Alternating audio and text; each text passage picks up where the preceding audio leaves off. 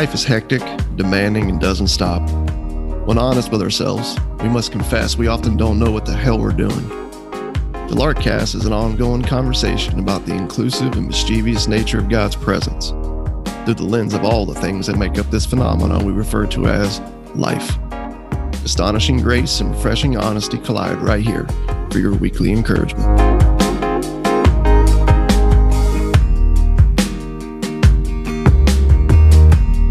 Welcome back to the Larkcast. So good to be back. For those who are unfamiliar with the Larkcast, my name is Tony, and I am joined by my surprisingly articulate Southern co-host, Russ. What's up, Russ? Nothing like a good stereotype to get you going in the morning. Well, dude, cheers, man. Good to see you. Yeah, man. Cheers. Yeah. Cheers to being back. 2022. Here we go.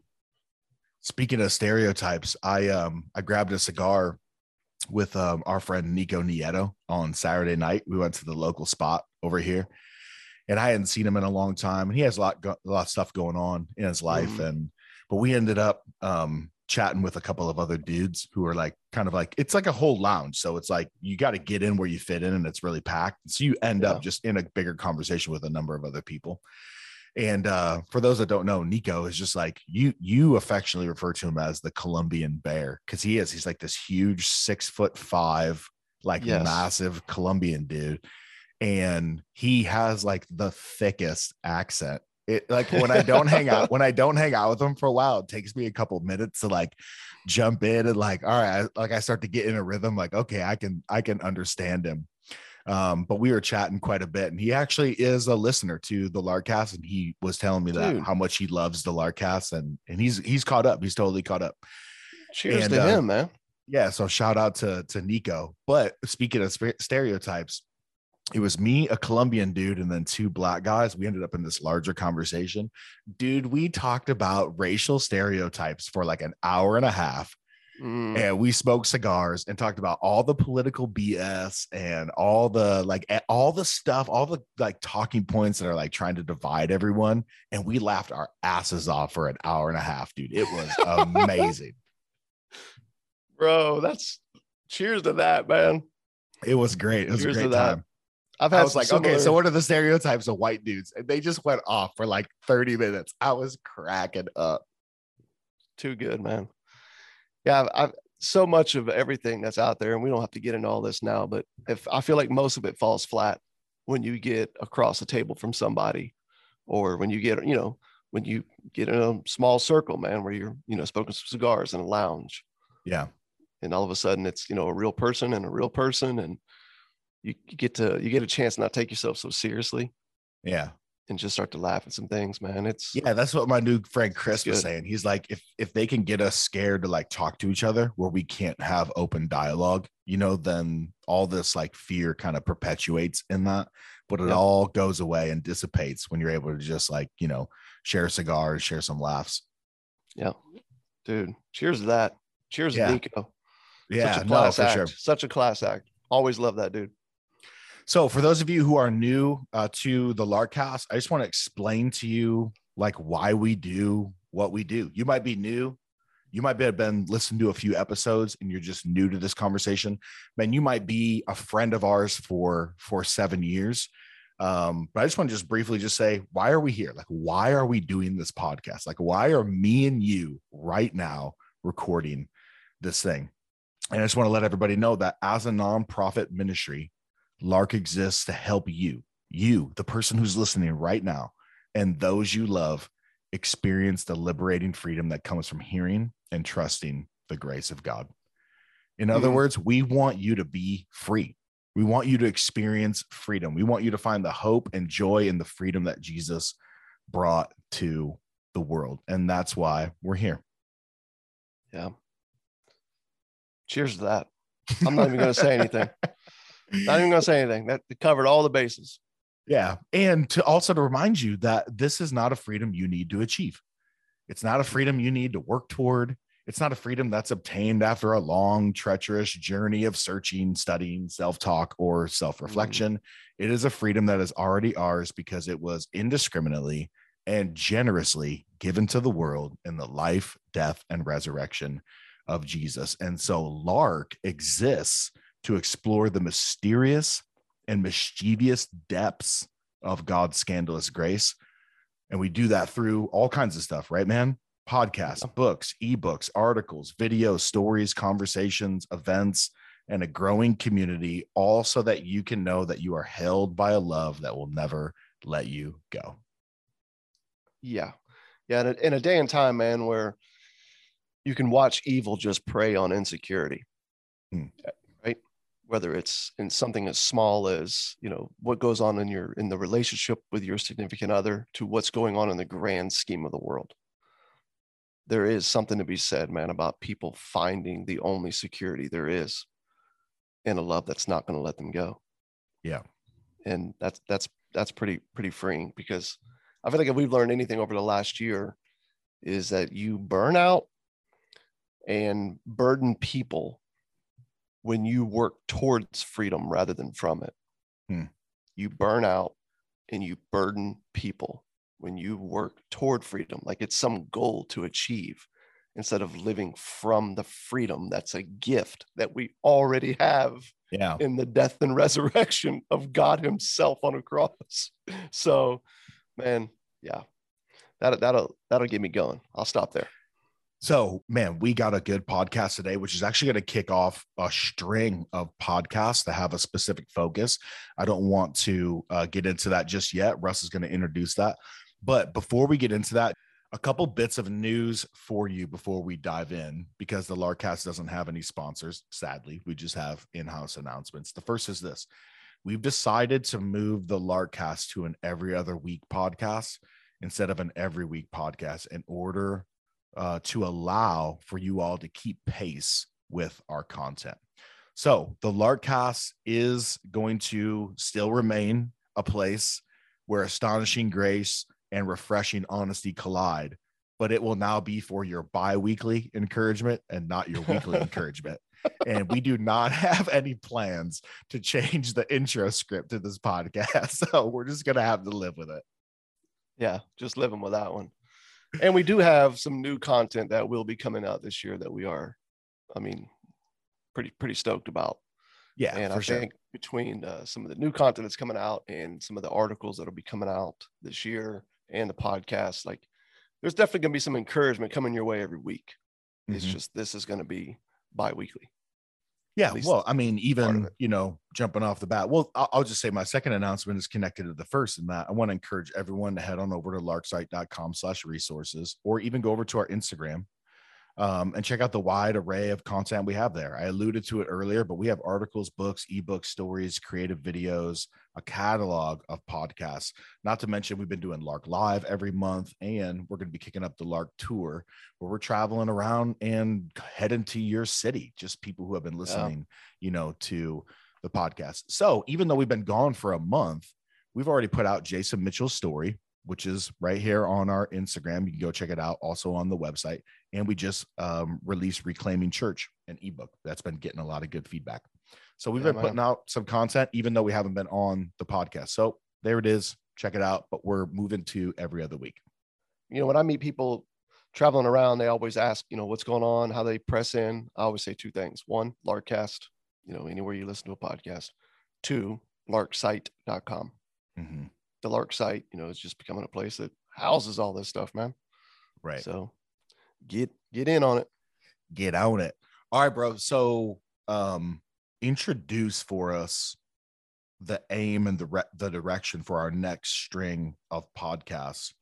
Bring everybody into what we're going to be doing and kind of the heart and the reason behind this new aim. Yeah. So we got kicked off last year with really just taking a hard look at what I would call just the moralistic gospel. Okay. The moralistic gospel, this realm of religion that has definitely somehow, some way throughout the centuries has just been something that has, in a sense, like buried the good news. that God has declared in and through his son's death for our death.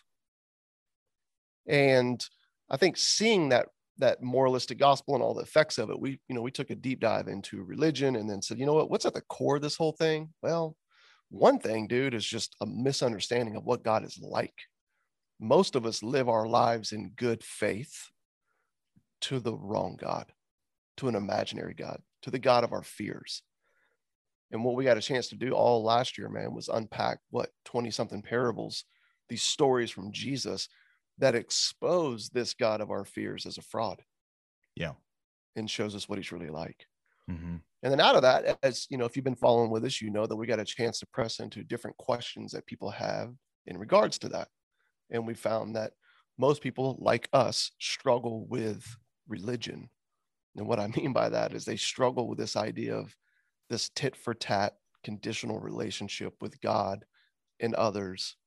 And we just kind of live in this constant state of fear and anxiety. And then, of course, the exhaustion and the division that we see that flows from that. Yeah. And as we were listening to these questions and going, man, it really is hard to grab on to this news of Jesus. Like, it was hard for his audience, and it's still hard for us today. Like, we just don't know what to do with freedom. Yeah. And like, I feel like we live in a time now where, because we don't know what to do with freedom, we will bring God's name into it, or we'll bring the word good into it. But we oftentimes are like really working for control, man, in everything we can. Yeah. And it seems like the two avenues right now are either church or politics, or a combination of both. We don't know what to do with freedom, so we got to create some type of structure and system to bring about the ideal self in society. And out of that, man, just really got me thinking, like, you know, what we ought to do is let's take on all these various big topic items, man, all these things that seem to blind us, okay, from the reality that is in Jesus. Like these different, you know, like the tyranny of busyness, the tyranny of politics, the tyranny of romance, the tyranny of work, the tyranny of technology, the tyranny of parenting. Like, now, when I say those things, I don't mean that there's not a good in all of those things I just mentioned. Sure. Because romance and work and, you know, all these, you know, parenting, these are good and beautiful things, but they oftentimes get turned into a religion. Yeah. More times than not, especially in the name of Jesus. And they rob us, man, of what God's actually showing us and inviting us into in those things. And so, as much as we got a chance to really bring about this picture of what God's like last year, and then press into what freedom in that looks like, I think now we get a chance to take like a practical look at what freedom looks like in these various things that we struggle with, all of us, on a daily basis. Yeah. And I think that that's really important, because if you've grown up in the church, you probably heard good news preached as it related to like where you're going to go when you die. And it kind of just lived there. You know, it's like Jesus lived, died, rose again to kind of punch your ticket to the glory train by and by. You know what I'm saying? So that one day you can fly away into heaven and be kind of like welcomed by Peter into the gates. And then we kind of quickly moved away from the grace of God. We moved away from the love of God into, okay, now the entire conversation is like, just focused on us and being just the most perfect people ever as it relates to every single category in life. Yes. And for us, we're like, man, like, we want to connect God's liberating grace with everyday life. And that relates to how we parent, how we eat, exercise, like the media we consume, politics, all these things seem to be kind of like coming at us full force in society and in culture, and kind of like demanding from us that we conform and live in a certain way. And so we can leave a conversation of good news and say, man, yeah, I'm free, but then get bombarded on all our social media and all of our relationships and all these, you know, media outlets or whatever we consume, kind of demanding that we be certain kinds of people, and constantly reminding us that we're falling short. And not only is it coming from the outside, we very much have something on the inside of us constantly reminding us that we are falling short at life altogether. And so how does this good news, how does this freedom, how does this liberation that Jesus has brought to us and to the world connect to everyday life? because the inner lawyer, right, and the inner winner, they're not going anywhere. Like they're just not going anywhere. The law's written on our hearts, so we're always going to have this understanding of what real, true harmony looks like, what holiness looks like. It's in us, man. That struggle is that the inner winner tells us that we're nothing if we don't achieve that. Yeah. God doesn't love us. Our neighbor doesn't love us, right? We won't get this job. We won't land that car. We won't get this girl. We won't, I'm just saying our kids won't turn out to be blank. You know, we're going to retire and we're going to be dependent on the government. You know, there's dude, it's just endless what the inner lawyer and the inner winner collude within, with each other, like what they bring about, the turmoil, the tyranny that they bring about in all of our lives on a daily basis. And it doesn't help because you have, on one hand, you have what you constantly have God speaking into that and saying, these things can be used for good if you understand them, but oftentimes, right, they just wreak havoc on us. But then you also have like this constant whisper from the enemy himself, like no different than what you see in the garden. He's just always whispering, you're not enough and you're gonna miss out. Yeah. You're not enough and you're gonna miss out. And it's kind of like how do we respond? Like what is our guilt management system, so to speak? Right. Like how do the religion comes in? Like in light of that, in a society that's, you know, demanding of us, telling us to conform, an inward lawyer that's constantly reminding us that we're falling short. Right. How do we lay our head down on our pillow at night and convince ourselves that we're good? Because I look out at a world right now that is very moral. There's like goodness and morality is attached to everything, every product that's, you know, being consumed, every movement, it's like, dude, you can't even buy a freaking pair of pants without contributing to some like global and societal good these days. Yep. And so we all know we're falling short, and yet we're all convinced that we're good. But then the other people are really bad, right? Yeah, the problems, it's like an onion when you think about it, you know, like you just keep peeling it. It's like layer after layer, you discover something, right? Something new, something else that we bought, you know, another lie that we bought here. But the more I look at it, it's like, it seems like everybody's from the work of the inner lawyer that's kind of pointing our eyes upward.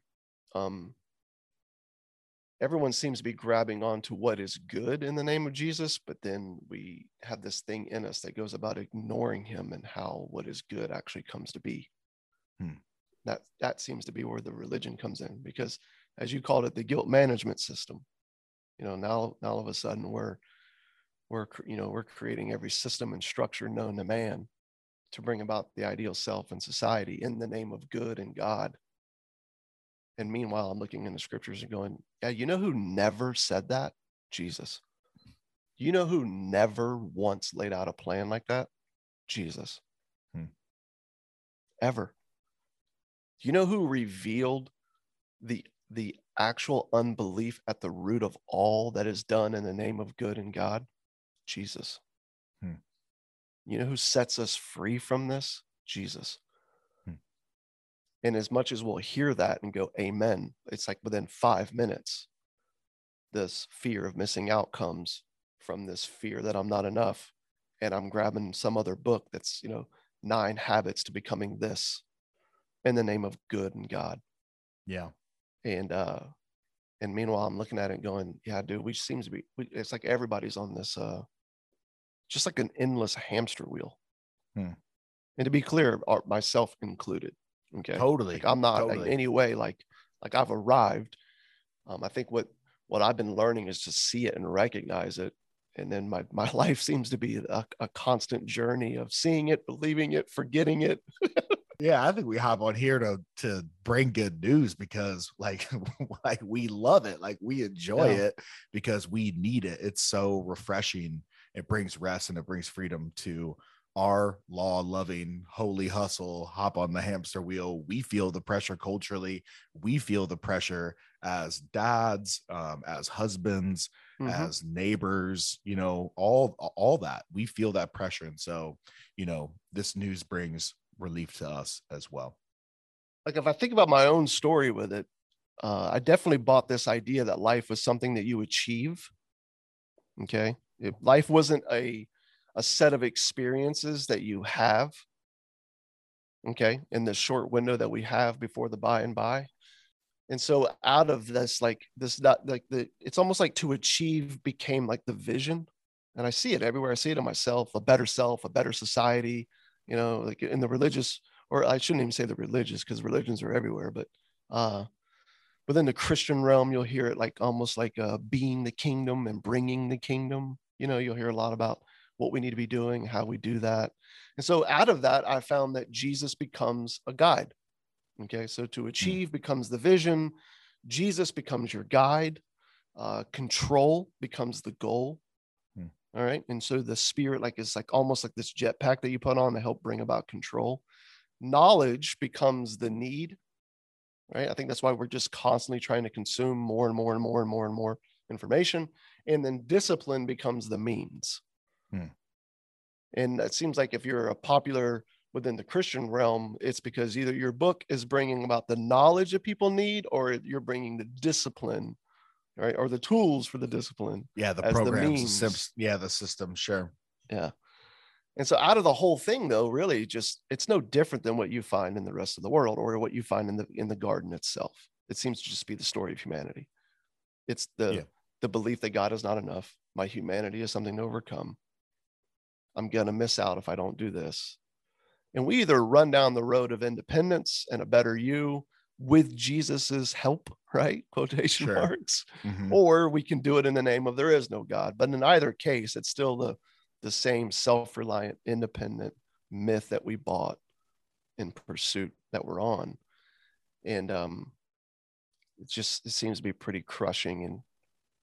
And hopefully, man, we can point to a number of like real things and unpack them through a very practical lens so we can see what they are and see the ramifications of them, where they can be good, where they can be dangerous, and naturally, most of all, what it looks like, man, to cling to the good news of the cross in that. We talk a ton about this, right? Instead of resting in something that someone else has done on our behalf, we need to then climb a ladder, ascend the hill, right? Move upward. And when we try to frame Christianity in particular as something that's aspirational, that it's really our story, we're at the center of it, and we need to become something other than who we actually are. Like Christianity is all about becoming. Life's all about becoming. There's irreligious and there's religious versions of that. There's a philosopher called Paul Ricoeur, and he called it the myth of the exiled soul. And he explains that we predominantly believe that like the soul and body are incompatible and separate. The soul is not from here. It comes from elsewhere. It's divine. It's good.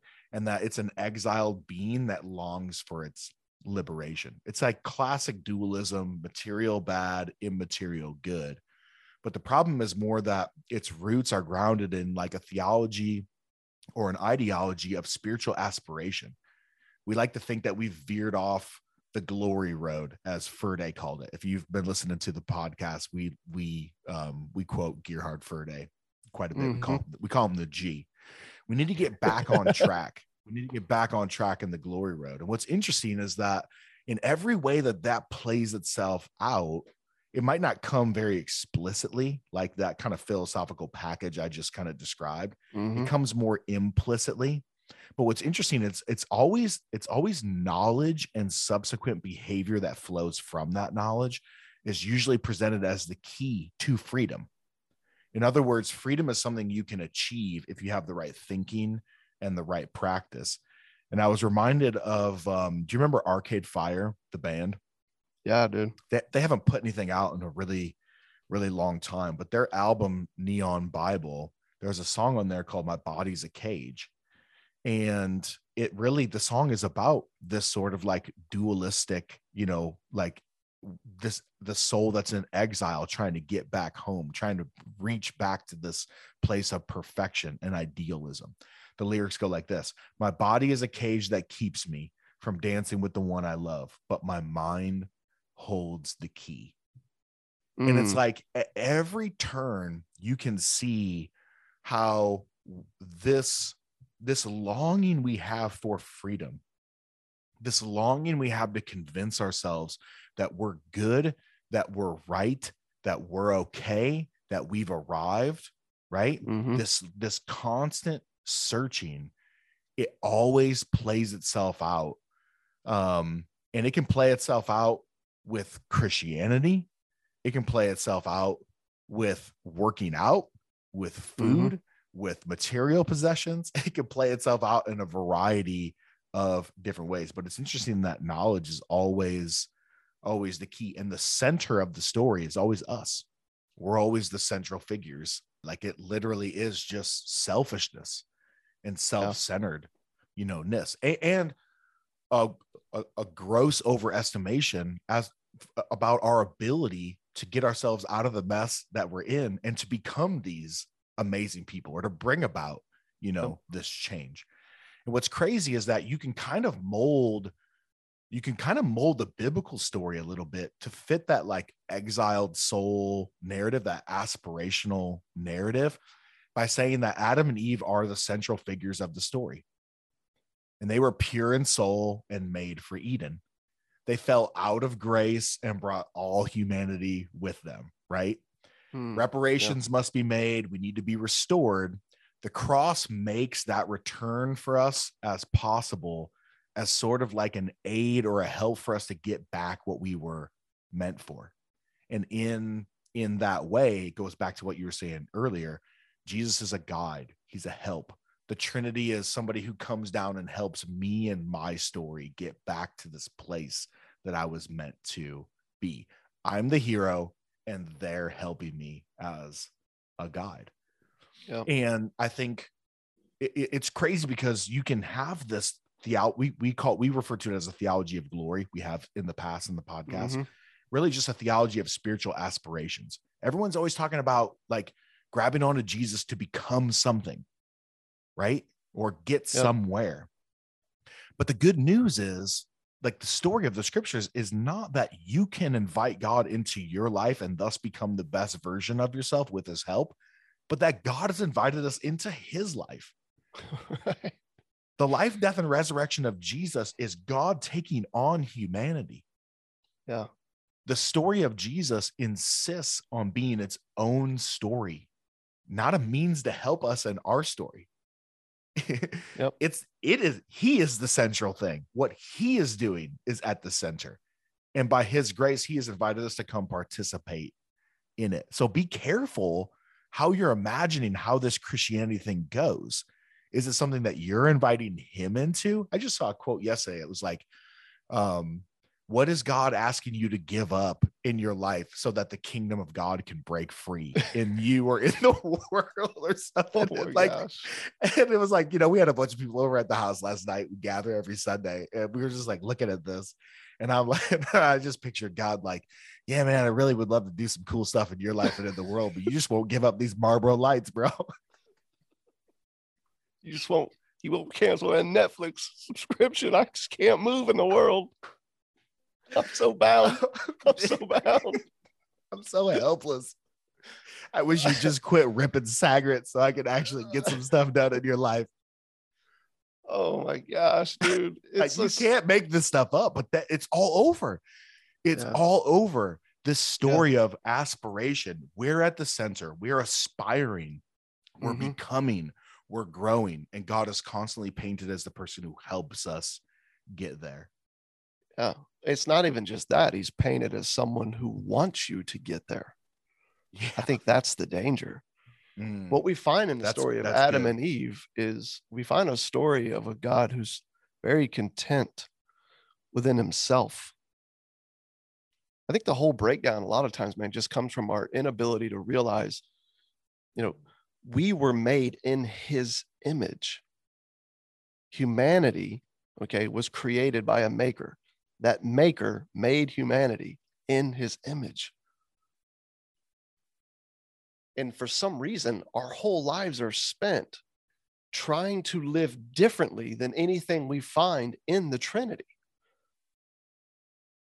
And then we're thinking that somehow this is progress, this is success. Like even the things that we're painting as good, like that quote that you just read, you look at the life of Jesus and you find nothing congruent with that quote at all.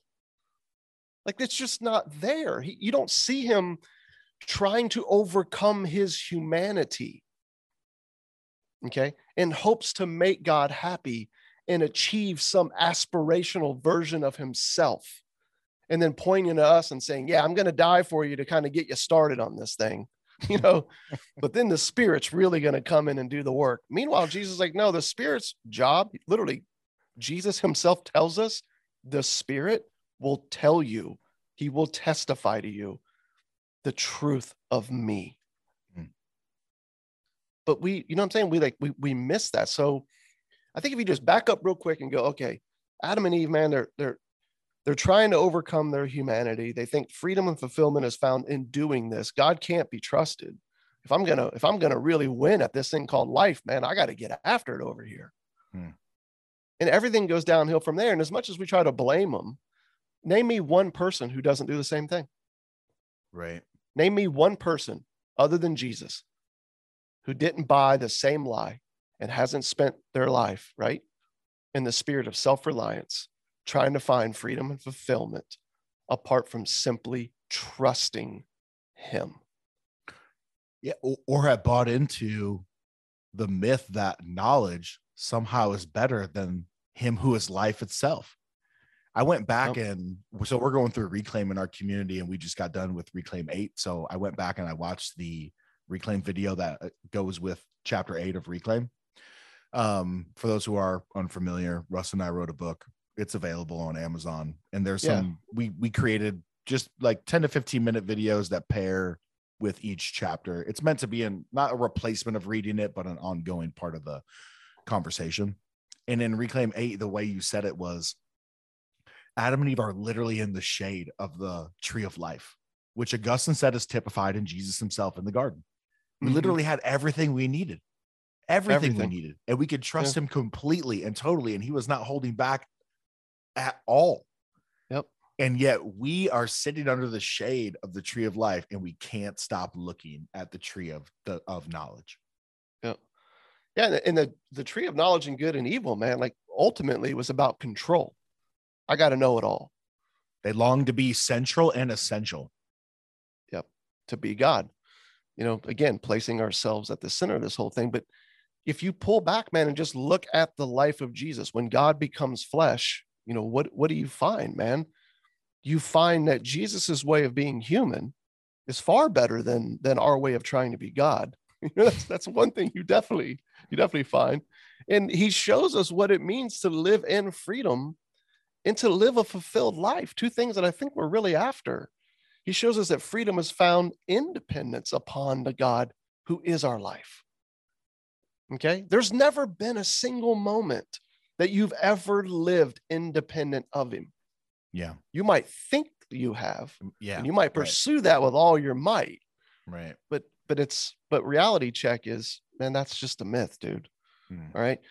The freedom is found in dependence. He only has, we see this in the scriptures, he only has what his father has. He says this. He only does what he sees his father doing.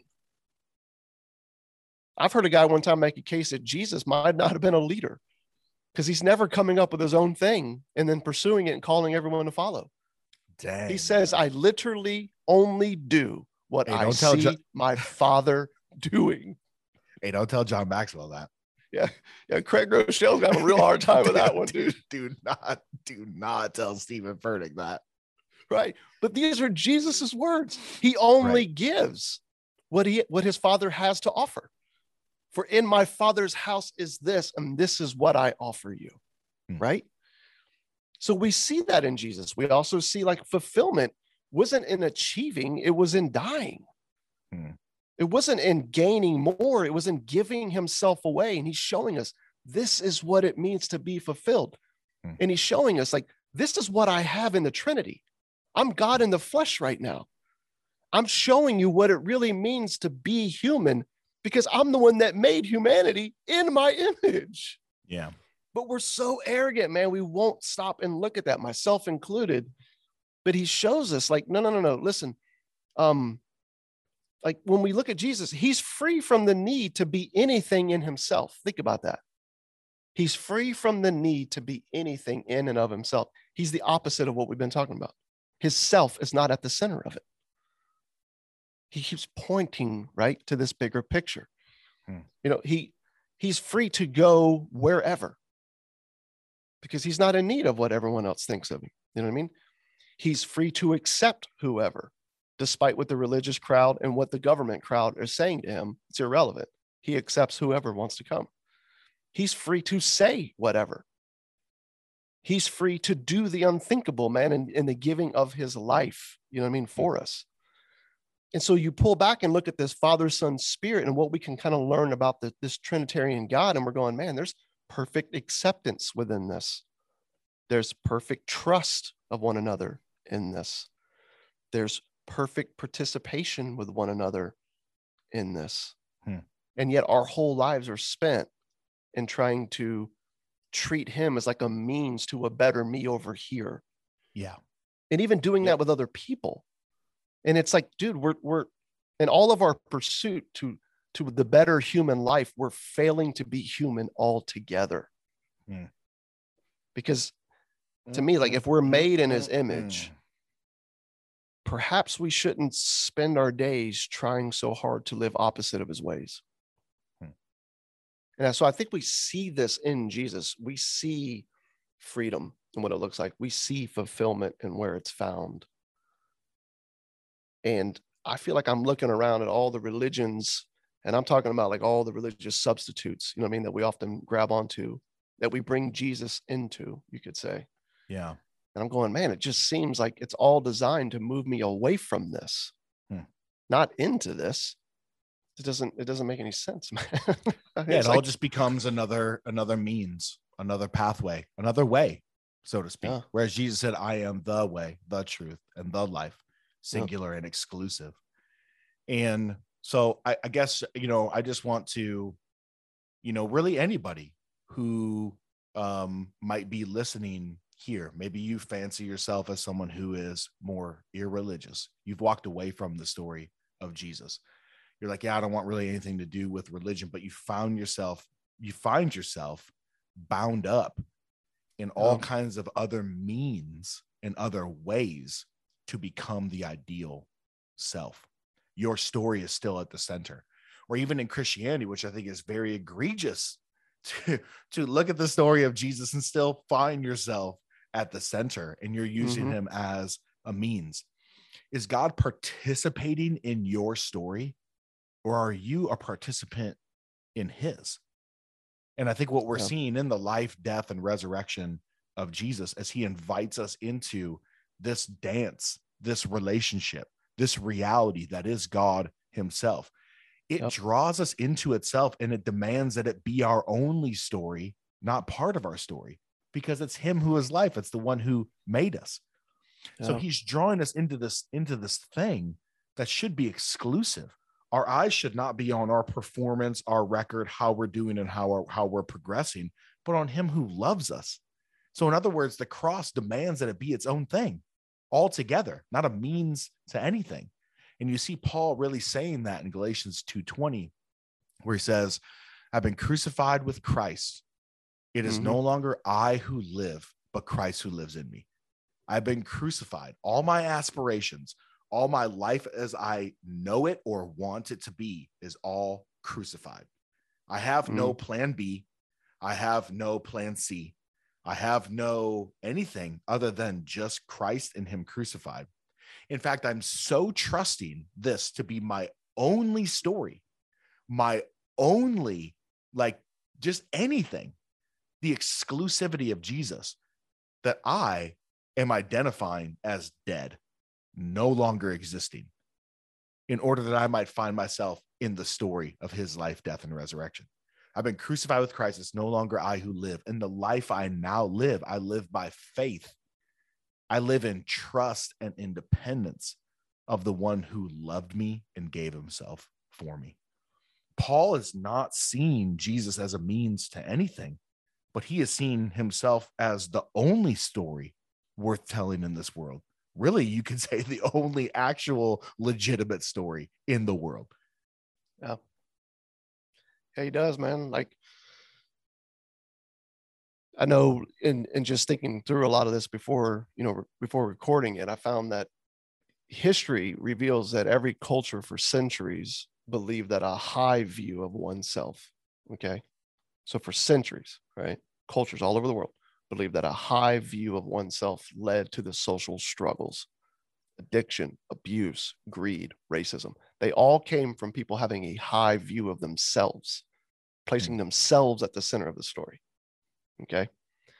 In postmodern society and what we find ourselves in today, it's kind of the opposite. We've been taught, here recently that no, low self-esteem is actually the cause of all social struggles. Okay. But, the psychologist Lawrence, Slater shows that there's actually no evidence for that theory. But what's crazy is how popular it is. Okay. How popular it is. And I think what you're sharing about Paul is he was finding that neither approach actually worked. It wasn't the low self-esteem that I need to have to find freedom and fulfillment and to really enter into what it means to live in this God that made me, loved me, and saved me. Okay. And he also showed, I feel like what he's revealing in the passage you read is that it also isn't a high view, okay, of oneself that leads into that freedom and fulfillment either. What he's actually declaring is it's the understanding that the self has been made alive in the self of someone else. Yeah. And he's now my life. Yep. That I've entered the dance of God himself. Yep. I've entered into the life, the fellowship of the Trinity itself. And man, the freedom and the fulfillment that I have found in this journey is unlike anything this world can offer. Yeah. Yep. It's because it's nothing to achieve. It's something that's already been done and gifted to us.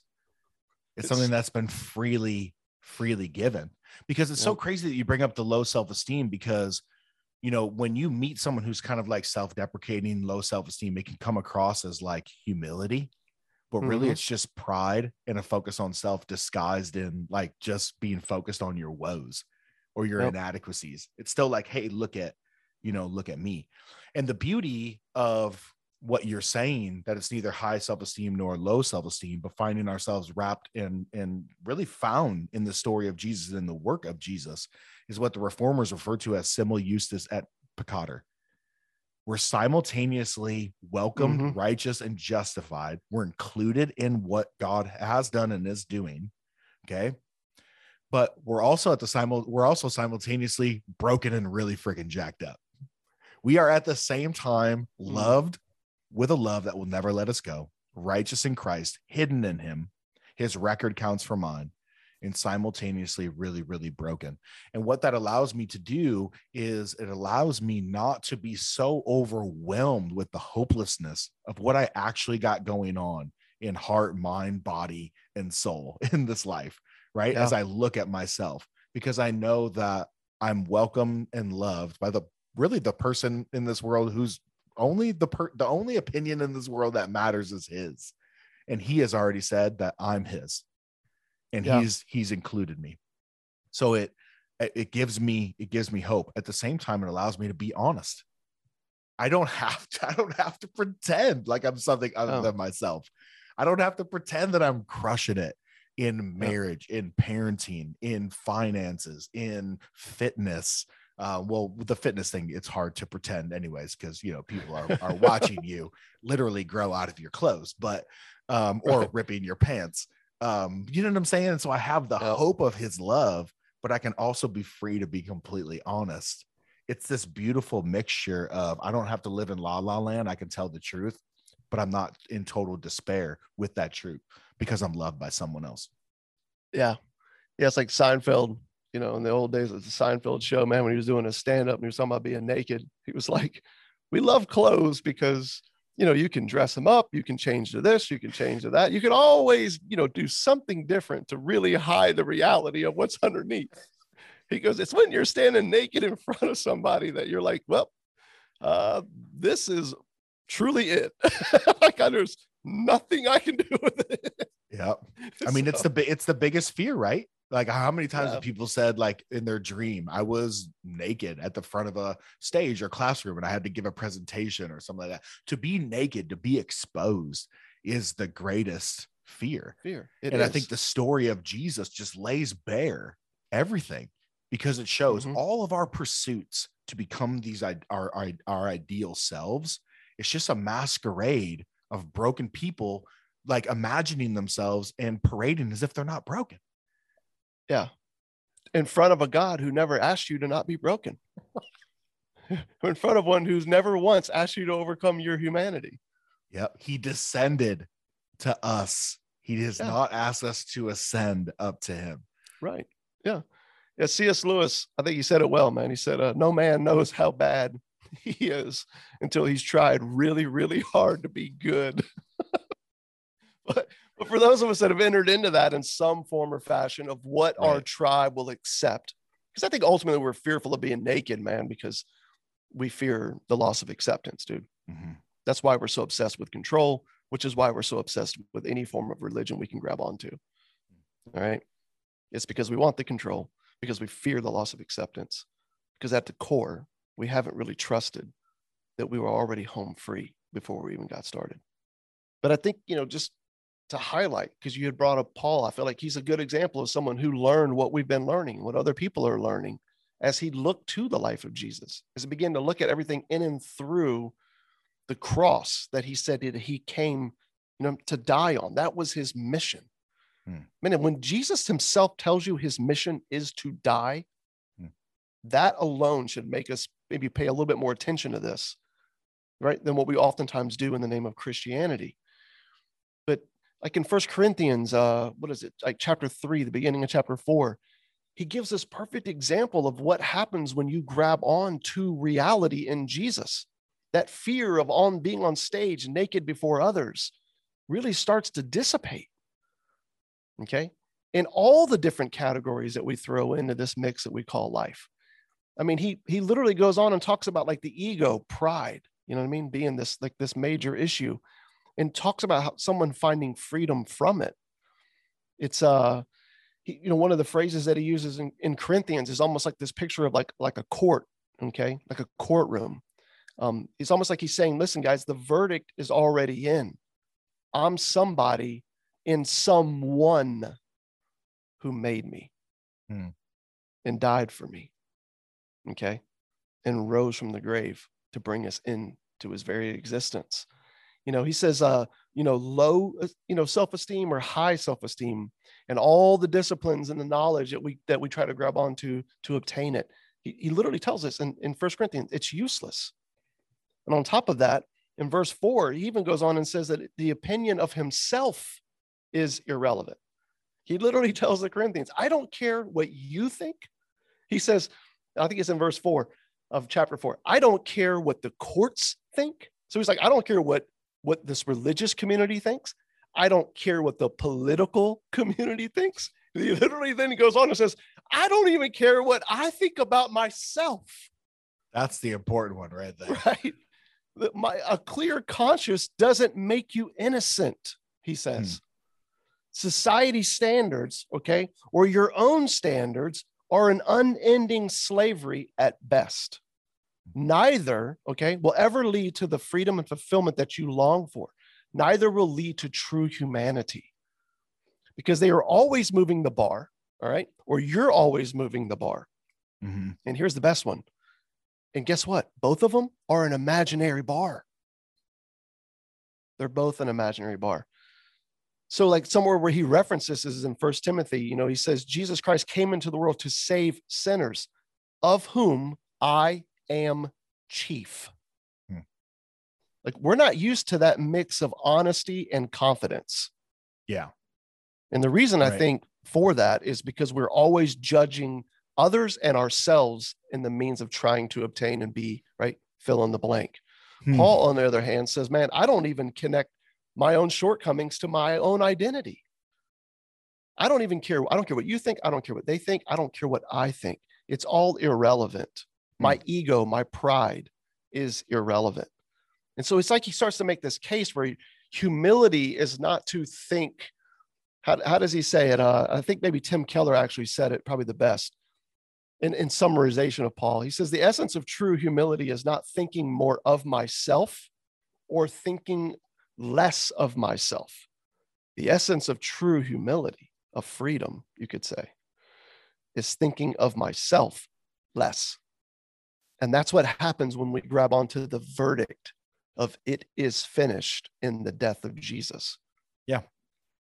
This success-driven spirituality, the achievement lists, the disciplines, all these things that we're grabbing on to define the self. He's like, yeah, it's just an unending madness here. I wonder if based on a myth. Yeah, I wonder if the latter part of Galatians 2:20 is really Paul describing what it really means to be crucified in Christ. Yep. And so it's not like it's not a different thought. He's saying, I've been crucified in Christ. It's no longer I who live, but Christ who lives in me. Well, what does that look like? To identify as someone who's crucified in Christ? Well, the life I now live, I live by thinking about myself less. And I live by faith in the one who loved me and gave himself for me. Yeah, dude. That's why you're free to go throw some paint around, man. You're free to take a nap. You're free to take a trip. You know what I mean? You're free to just go waste your time with a neighbor for the next year as you just show him what it looks like to just be a friend. You know, you're free to give things away that you never thought you were going to give away. And you don't have to talk about it. You don't have to plan for it. You don't have to post it. Whoa. You're free. Yeah. You're free from all this just nonsense. You know, it's like, it's almost like he's saying the problem with the tyranny of self-esteem, whether it's high or low, is that you're always in the courtroom, man. You're never not on trial.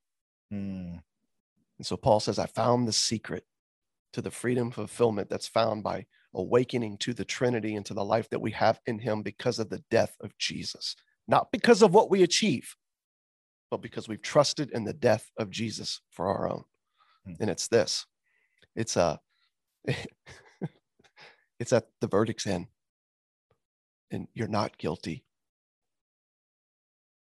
He's not counting our trespasses against us anymore, the scriptures say. You've been forgiven. And come on, man. Life, the truth, the way, the life, Jesus said, right? John 14:6 is him. It's a person. It's someone we know. It's someone who died. It's someone who lives. It's someone who brought us into his life. That's called the mystery of the cross. So freedom, fulfillment, the life we're looking for, humanity, true humanity, is found not in the doing or in the achieving or the striving or the trying or the toiling. It's found in the trusting of him. And we will be broken and we will be struggling and we will have issues because, dude, that's just part of living on this side of the veil. But we'll do so as people who are already whole and already home and already free and already one with Jesus. And I think, you know, we need to keep reminding ourselves of this reality. That's good, man. And I think if these next string of podcasts are anything, it's us saying, quit grabbing onto 2-bit systems and saviors as pathways, as streams to achieve something that we already have in Christ. Yeah. And I think it's going to be encouraging, man, because these things are real and they are tempting. And the evidence is all around, right? We only just need better formulas than these. Oh, yeah. That's it. And we just need to keep like tweaking them as we go. And I think we're going to get a chance, you know, to look at the beauty in these things, but also see the ugly in them and see what it looks like to trust Jesus and find a way of enjoying them instead of being a slave to them. There's a way to really enjoy being a parent, and there's a way to being a slave to it. Yeah, right? man. Or romance, or exercise, or technology, or politics, or whatever you want, man. I think it's gonna be good.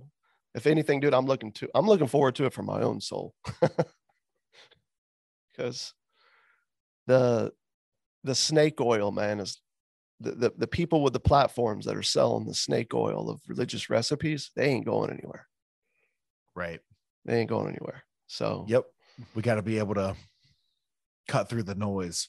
and get back to him whose life, and the simple declaration that it is finished, and find our confidence there. So, I mean, I can't sum up the Larkcast any better. Just a couple of freaking broken ass dudes pointing everyone back to Jesus. Yep, that's it. And may it always be, man. Exactly. May it always be. Oh man, if we're adding anything else to it, it ain't gonna be worth anything. No. So to that, Cheers. Cheers.